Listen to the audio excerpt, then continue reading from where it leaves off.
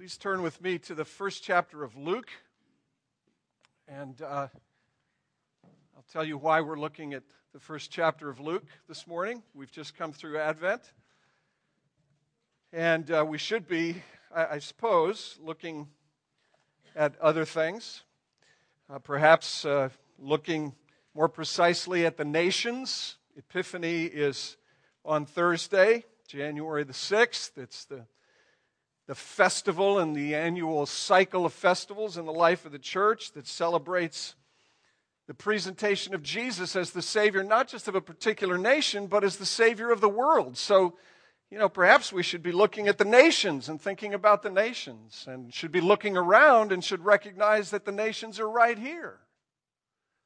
When the first of the year rolls around, there's an increased, and I love this, there's an increased number of Dutch among us. I love it. I love it. You'll have to kind of snoop around and understand why I say that. But the nations are here. Well, let me tell you why we're looking at Luke 1. We're looking at Luke 1, frankly, because I started a new Bible reading plan this last week, and I got a head start on it because I always fall behind. And so I thought I'd use the last few days of the old year to get started on the new Bible reading plan, and I'm reading in Luke. And frankly, I was stopped in my tracks as I read this chapter and reflected upon it. And so what you're getting this morning is just some of my reflections upon my own Bible reading from my own devotional time. So look with me at, and by the way, I do recommend a Bible reading plan. I think it's a very good idea to try to read through the Bible annually. I'm nobody's hero when it comes to this. I just think it's a good idea. So, Luke chapter 1. Let me have you look at verses 5 and following, and then verse 57 and following. In the days of Herod, king of Judea, there was a priest named Zechariah of the division of Abijah, and he had a wife from the daughters of Aaron, and her name was Elizabeth. And they were both righteous before God, walking blamelessly in all the commandments and statutes of the Lord. But they had no child because Elizabeth was barren, and both were advanced in years. Now, while he was serving as priest before God, when his division was on duty, according to the custom of the priesthood, he was chosen by lot to enter the temple of the Lord and burn incense. And the whole multitude of the people were praying outside at the hour of incense, and there appeared to him an angel of the Lord standing on the right side of the altar of incense. And Zechariah was troubled when he saw him, and fear fell upon him. But the angel said to him, "Do not be afraid, Zechariah, for your prayer has been heard, and your wife Elizabeth will bear you a son, and you shall call his name John. And you will have joy and gladness, and many will rejoice at his birth, for he will be great before the Lord." And then at verse 57, this is in the neighborhood of 9 months later. Now the time came for Elizabeth to give birth, and she bore a son, and her neighbors and relatives heard that the Lord had shown great mercy to her, and they rejoiced with her. And on the 8th day, they came to circumcise the child. And they would have called him Zechariah after his father, but his mother answered, "No, he shall be called John." And they said to her, "None of your relatives is called by this name." And they made signs to his father, inquiring what he wanted him to be called. And he asked for a writing tablet, and he wrote, "His name is John." And they all wondered. And immediately his mouth was opened and his tongue loosed, and he spoke, blessing God. Let's pray together. Lord, as we come to your word, please do help us by your Spirit to reflect upon it, think about it, enjoy it, marvel at it, press it home, press it into our hearts. Lord Jesus, by your Spirit, we ask in your name. Amen. You may be seated. There is a story, just learned of this story, so I can't can't cite chapter and verse, as it were. I can't give you the location of it, but I believe it's true, certainly consistent with what I know about C.S. Lewis. Story told about C.S. Lewis that he was late for a gathering of some of his friends, maybe the Inklings, you know, that group of folks that used to meet together and read books and discuss things. They were Christians, and on this particular occasion, they were talking about what it is that makes Christianity different from everything else. What is it that makes Christianity different from all of the other religions or philosophies or worldviews? What is it that's different about Christianity? And they were all offering their opinions and having some conversation. Lewis walked in late, learned what it was they were talking about, and he said, well, that's simple. That's easy. What is it that's different about Christianity? Grace. 5 letters, 1 word. Grace. It's what differentiates, distinguishes Christianity from all other religions, all other systems of thought, philosophies, spiritualities. Grace. As we look at this passage this morning, I want to extract 3 things, 3 pegs for you to hang this text upon. The first of them is this. What you have in this passage is what I'd like to call an irruption of grace. An irruption of grace. And then second, what you see in this passage is a window into a culture of grace. A keyhole, a peephole into a culture of grace. And then what I'd like to do last is just paint a few pictures of grace. Okay, so an irruption of grace first, and then a culture of grace, and then pictures of grace. What do I mean by an eruption of grace? Well, let me spell it for you. The word is irruption. Maybe you've never heard of it before, you've never thought about it before. An eruption, eruption, eruption is something that breaks out like a volcano, something that explodes out of something. But an irruption is a breaking in. It's a breaking in of something. And when that thing breaks in, it completely alters everything. It changes everything. It reorders everything. In fact, it challenges, and we'll come to this in the second point, it challenges all of the assumptions. All of the assumptions that people carry around with them. And that's what you have in these first few verses of Luke chapter 1. You have, if you will, a kind of an eruption, a breaking in of grace. Why do I say that? Well, I say it for a couple of reasons. Let me point out just these 2 things. Generally, Zechariah and Elizabeth are a perfect picture of this.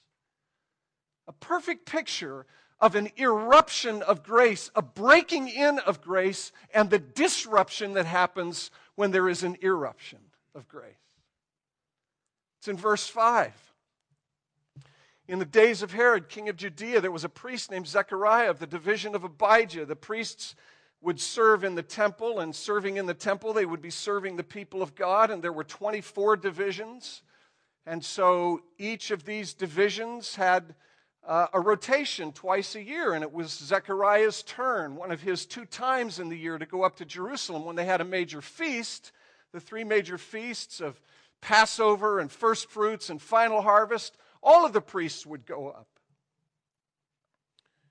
And so Zechariah goes up as a priest in his particular division, goes up to Jerusalem, and Zechariah has this wife. He has a wife from the daughters of Aaron, and her name is Elizabeth. And then verse 6 and 7. They were both righteous before God, walking blamelessly in all the commandments and statutes of the Lord. They were perfect.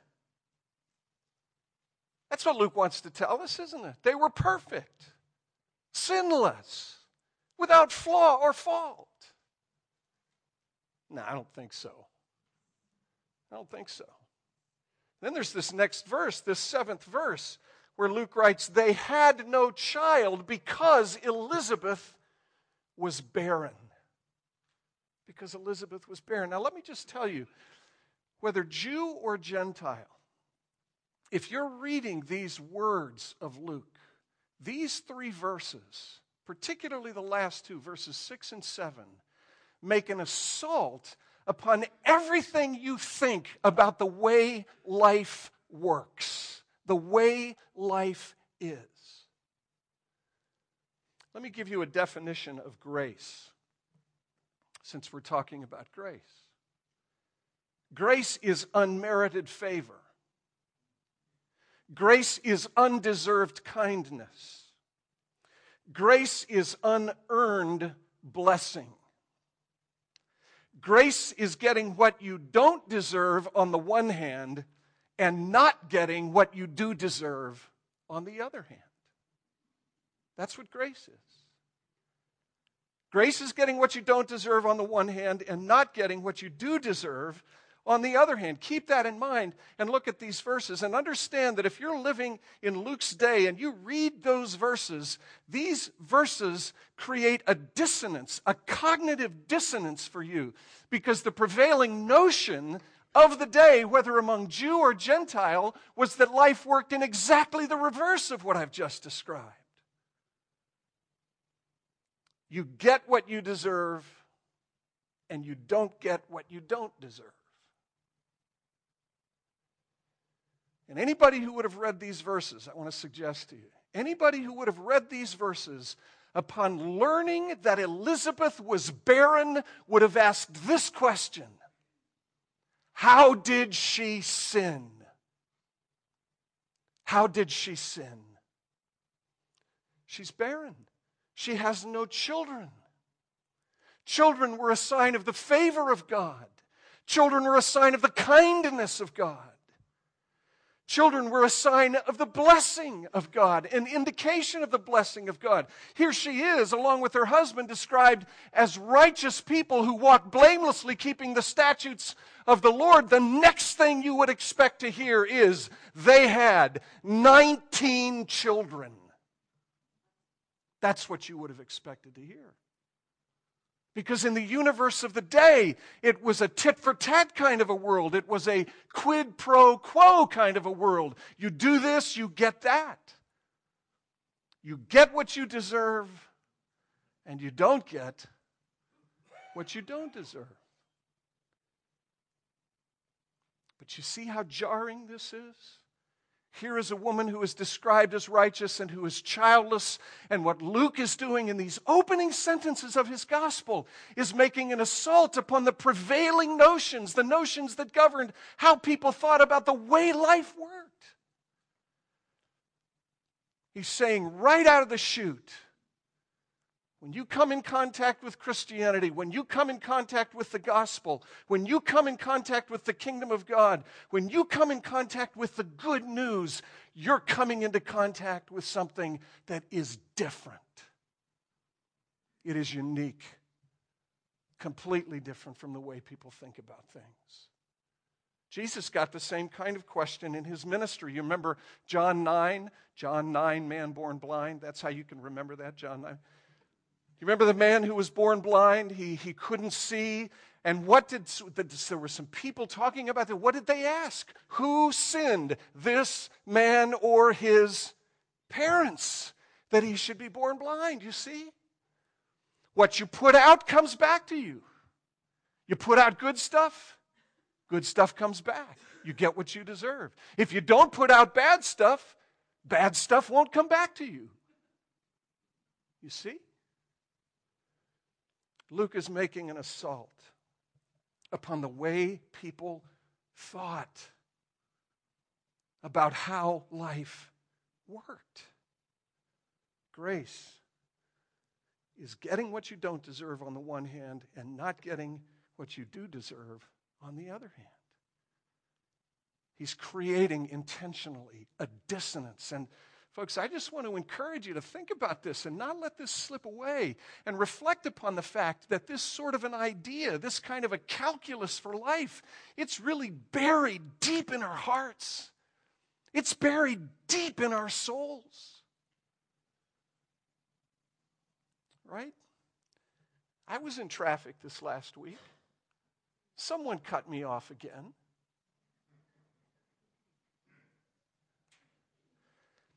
I love having more Dutch among us. I just don't like having more cars around here. Somebody cut me off again. And what was my first response was a response not just of frustration, it was a response of retribution. You know, deep in my heart, there is this inclination to want paybacks for people who wrong me. Is that how God has dealt with me? Is that how God has responded to me? You see, the gospel stands in stark contrast to this. So you look at Zechariah and Elizabeth, and you see even in this description of Elizabeth that there's something up here. There's something going on. Is she sinless? Of course not. What Luke is doing really is not drawing attention to her. He is drawing attention, as this story unfolds, he is drawing attention to God himself and how different this God is. And then here's the second thing. The second thing that you see in this is the naming of Zechariah's son. Now look, we pick names because we like them, right? That's why we pick names. We like our three daughters' names. We picked them because we liked them. In one case, there was a connection to a family member. It's a reason for picking a name. That's what everybody expects in this passage. They expect for this son who is born to be connected to his father, to Zechariah. But he gets a name that is completely unique and different in the family. They ask about it. Zechariah, if you read farther in this passage, Zechariah ends up mute and deaf. The word that's translated unable to speak or mute really covers both maladies, an inability to speak and an inability to hear. And that's why when John is born, the people make signs to him. Did you catch that in the text? They make signs to him. Why? Because he couldn't hear, probably. Didn't have hearing aids, couldn't hear. So they made signs to him. He couldn't speak. So what does he do? When they ask what the name of the child is, he takes a slate, and it was a piece of wood that would have been covered with a kind of wax, and he would have taken a stylus, and he would have written this name, John, on this slate. And the people wondered at this, and they're mystified at this. Well, why did he write the name John? Well, he wrote the name John because God, through the angel, had commanded him to give this child the name John. And what's the significance of that?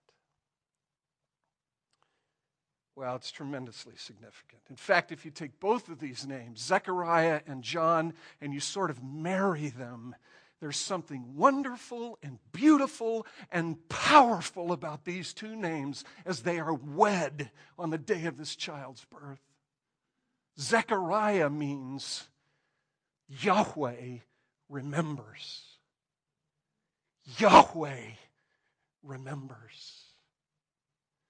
And John comes from the Hebrew name Yahanan. Yahanan. Yahweh is gracious. Yahweh is gracious. Now look, think about this personally and think about it globally. Think about John and Elizabeth, these two old people. They've given up hope. Think about this. This is a marvelous picture of the gospel. This is a marvelous picture of what happens when there is an irruption of grace, when grace penetrates something, permeates something, explodes into something, and begins to alter everything. They are old. They are incapable. They are another Abraham and Sarah. She's past childbearing years. She's past the years when one can conceive. And Zechariah's name means God remembers. Elizabeth lived with a picture of God remembering her husband. You wonder, don't you, how many times did Zechariah and Elizabeth have to endure the kinds of questions that perhaps some of you have had to endure, the kinds of questions that David perhaps had to endure? David, who said in one of the Psalms, as he reflected, wrote this hymn reflecting upon what people were saying of him. There is no help for him in God. God has abandoned him. God has left him alone. God has forgotten him. How many times might Zechariah and Elizabeth have had to answer questions or endure glances or entertain the suspicions of people who believed that because Elizabeth had sinned, she had no children and God had forgotten them. But Elizabeth lived with God remembers.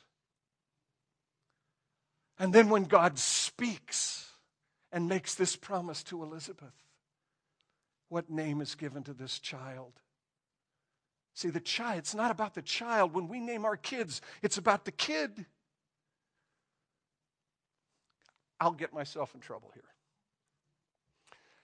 Several years ago, 2, 3, 4 years ago, Barb and I were opening Christmas cards, and I don't know when this sort of shift happened, but somewhere along the way, families started sending pictures of their kids rather than sending cards about the kid. Have you noticed that? Now, look, see, I'm getting myself in trouble. It's okay. It's okay. We give names to kids because of them. They gave this name to him because of God. Yahweh is gracious. And after all of these years, the text tells us, God heard Zechariah's prayer. Try to imagine this. Here's a priest. He has official duties. He's got to go into the temple. He's got to offer incense. He has to make prayers for the whole of the nation. But before he's finished, before he leaves, it's his one shot, right? Here I am in the temple, not in the Holy of Holies, but in the holy place, just outside the Holy of Holies. It's as close as I'm probably ever going to get to the place where God is. And he's got to be thinking, this is my one shot. Would you please give us a son? And God remembers Zechariah and Elizabeth. And God answers graciously, giving them a son. Boy, if I could hit the pause button right now, I'd spend the next 15 or 20 minutes going around the room in the context of worship, in the context of God's people, and I'd ask each one of us, what is the thing in your heart for which you most deeply long? And I would say to you, God remembers, and God is gracious, and the day will come. This is the hope of the gospel. This is the final outcome of the gospel. This is what my son-in-law preached about last week. The day will come when the deepest longing of your soul will be within your grasp and in your grasp. God remembers, and God is gracious. Zechariah and Elizabeth give this name to this boy. God is gracious. He remembered. He heard. And he answered.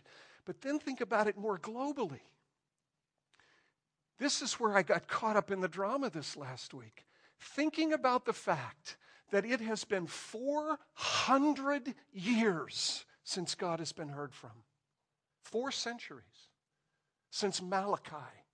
Since the final word of prophecy was uttered. Over the span of that 400 years, there have been no miracles. There has been no tangible, visible demonstration, unique demonstrations or displays of God's power in the midst of the nation. There has been no prophetic word. There has been no one who has risen up like Elijah and who has said to the nation, thus saith the Lord. There has been silence for 400 years. And don't you love this picture? Here's the picture that you get in Luke chapter 1.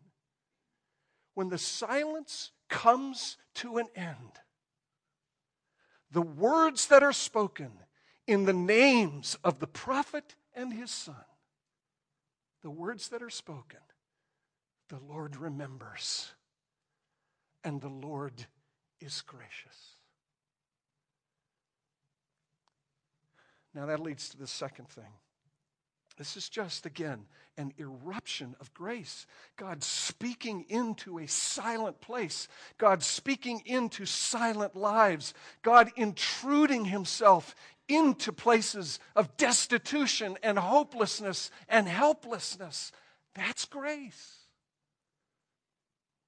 And let me just suggest to you that this is not a New Testament thing.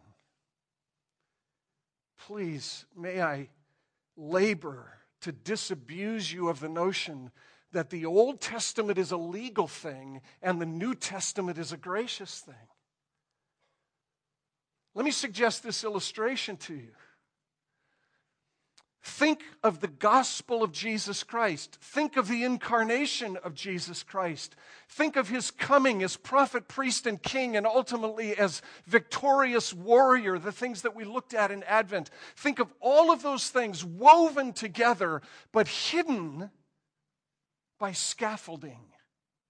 Have you ever seen a building of real beauty, an architectural masterpiece that's being redone, repointed, cleaned up, restored, and it's hidden by scaffolding, and you can't see what's behind it, but it's there behind the scaffolding?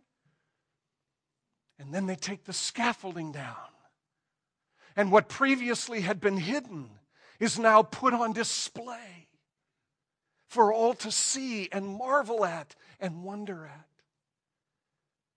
That's exactly what the gospel is, folks. Please don't think of the gospel as a New Testament thing in stark contrast to the Old Testament, which is law. But think of the Old Testament as centuries and centuries and centuries of the construction of a glorious, beautiful cathedral hidden by scaffolding as it is constructed. And then, when the angels begin their work, when the angel first comes to John and then comes to Mary, and then on the day of the birth of Jesus, explode throughout the sky. What is happening is the scaffolding is coming down. And the glory of everything that God had been constructing across all of those centuries is beginning to be revealed. There is a culture of grace in the Old Testament, in the Scriptures. A culture of grace. What is a culture? There are lots of things that make up a culture, but here's something that is a part of what a culture is. A culture involves habits of thinking and ways of behaving, ways of thinking about things and ways of doing things that are so deeply woven into the fabric of who we are that we don't even talk about them. We just assume them, right? My kids are all gone, so I can tell this funny story on them. We went out for lunch. They were 5, 7, and 10. We went out for lunch. We went to an Olive Garden. I happen to remember this detail. It was horrendous. Because here we are, a couple of righteous, blameless people, walking blamelessly in all the commandments and statutes of the Lord, seeking to instruct our children in proper public behavior. And our kids are lying all over the table. They've got arms over chairs, legs on top of feet, shoes off. And Barb and I are, what? Furious. Why? Because there are certain ways of thinking and certain ways of behaving that are assumed, right? It's a part of the fabric of how you live. It's in the culture. You do what you're supposed to do and you don't do what you're not supposed to do. Cultural habits. Grace is woven into the Old Testament like a cultural habit. I used this illustration with some folks this last week. Imagine 3 groups of people. A bunch of guys from North America, a bunch of guys from Europe or South Africa or South America, and a bunch of guys from Australia. And you say, let's have a football game. And what do you get? You get the American guys saying, that ball's round, we can't use that. You get the Australian guys saying, that ball's too skinny, you got to have a big plump one. They start to play, and the one group says you can't do that. The other group says neither of you can do that. They're all playing football. Different rules, right?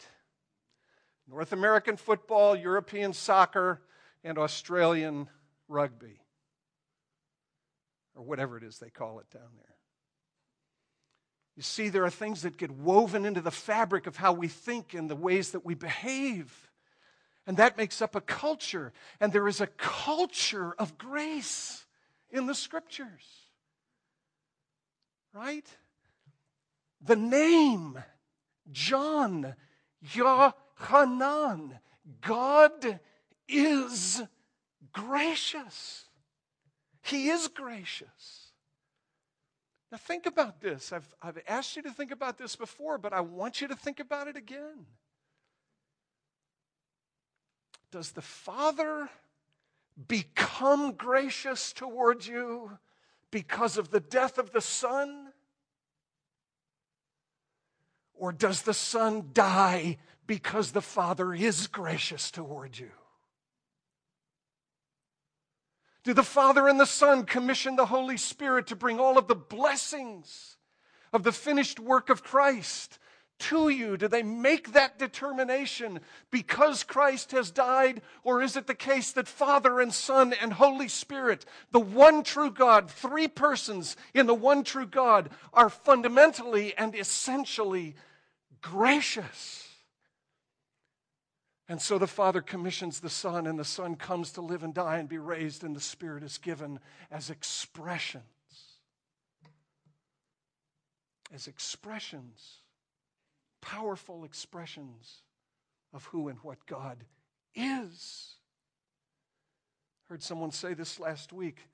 Grace is not a thing. Grace is not a thing that God puts on. It's not like a suit of clothes. George Harrison referred to his time with the Beatles as a time with a particular suit of clothes. He wore a different suit before the Beatles. He wore a different suit after the Beatles. It was just a suit of clothes. He was a Beatle for a while. God is not gracious for a while. Yahweh is gracious. There is a culture of grace woven throughout the Scriptures. And let me give you some examples. Where in the world would you go? Where could you possibly go? Any place in the Old Testament to see illustrations and evidences of the fact that God is gracious. Think about the creation. Oh man, wish I had another half hour. Think about the creation.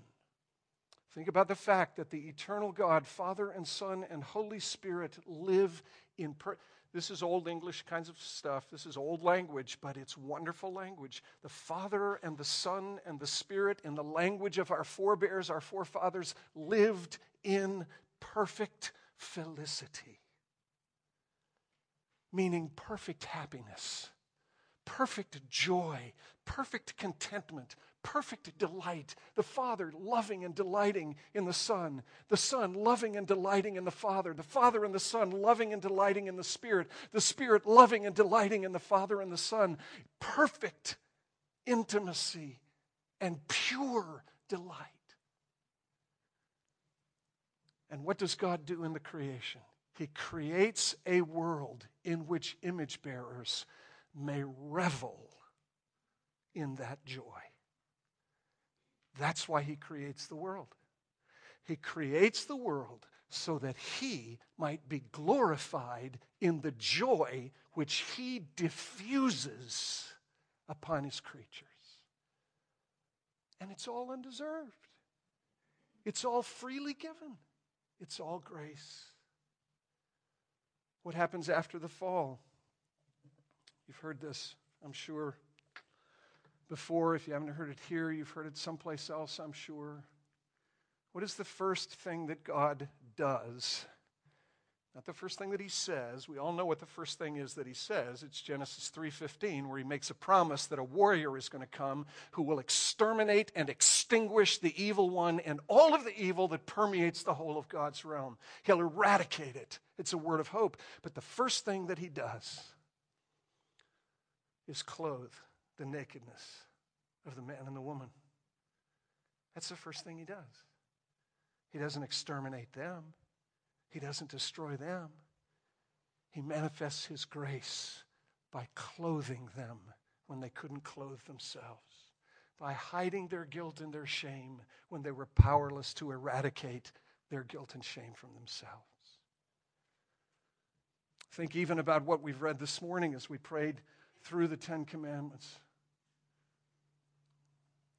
We prayed through those 10 commandments. Do you hear? Did you hear? Do you hear?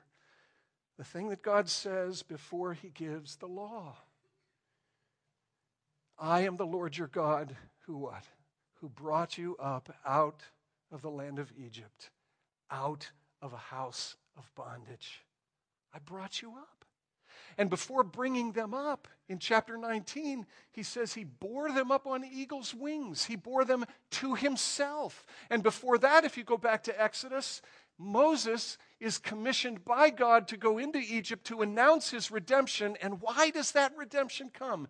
Because Zechariah. Because the Lord remembers. He remembers his promise to Abram and to Isaac and to Jacob. He remembers his people. He hears their cries in the midst of their suffering. He hears, he remembers, and he erupts into their circumstances to lead them out to himself. And then to give him his law. Always remember this. God is a redeemer before he is a lawgiver. God is a rescuer before he is a lawgiver. That's a thing that gets twisted around and turned upside down, doesn't it? It gets turned upside down in our own thinking. Again, it's so deeply pressed into the fabric of our existence that we start doing life in a contrary way. We do in order to receive rather than doing because we've received. The latter of those things is the gospel. The latter of those things is grace. The latter of those things is the Old Testament. And then think about any number of passages in the New Testament, the one that was preached on last week, Luke chapter 14. I must tell you, I've been thinking about the question that Brent asked us last week. I've been thinking about it all week. What do I think of when I think of the kingdom of God? What do I think of? Do I think party? Do I think banquet? Do I think feast? And do I think that God so loves to have his table full that he will go out to the highways and the byways. He will go out to compel those who have nothing to come to his table that they might have everything. That's Luke 14. And right on the heels of Luke 14 is Luke 15, the parable of the prodigal son. The son who is profligate, the son who wastes his inheritance on cheap wine and cheap women, and the son who is welcomed back and seated in his position of privilege and blessing at the Father's table. Look, folks, that is so contrary to the way we tend to think that life works. But that's what grace is. There's a culture of it in the Old Testament, hidden by some scaffolding to be sure, but as the scaffolding begins to come down, we begin to see how marvelous this grace really is. And the place, of course, where this grace is most clearly and beautifully seen is at the cross, isn't it? Where someone gets what he doesn't deserve so that I too can get what I don't deserve. That is grace. That is the grace of God in Jesus Christ. And so here's the invitation. Whether you've heard this sort of thing 1,000 times before, or perhaps are hearing it for the first time, let me just quote you Isaiah 55. Ho, everyone who thirsts. Everyone who thirsts. Where is it parched in your soul? Where is it parched in your heart? Where are you thirsty in your soul? Here's the invitation. Ho, everyone who thirsts, come. Come, buy wine, buy milk, buy bread, without money and without cost. Why do you spend your money on what cannot satisfy? Come to me and eat, and your soul will be satisfied, and you will live. Let's pray together. Lord Jesus, thank you for pushing yourself into Zechariah and Elizabeth's lives. Thank you for pushing yourself into my life and into the lives of so many in this room. Lord, I would ask you that you would show your grace yet again to those who maybe have never seen it. Hear these prayers that we all might taste and see and know that you are supremely good. In Jesus' name, amen.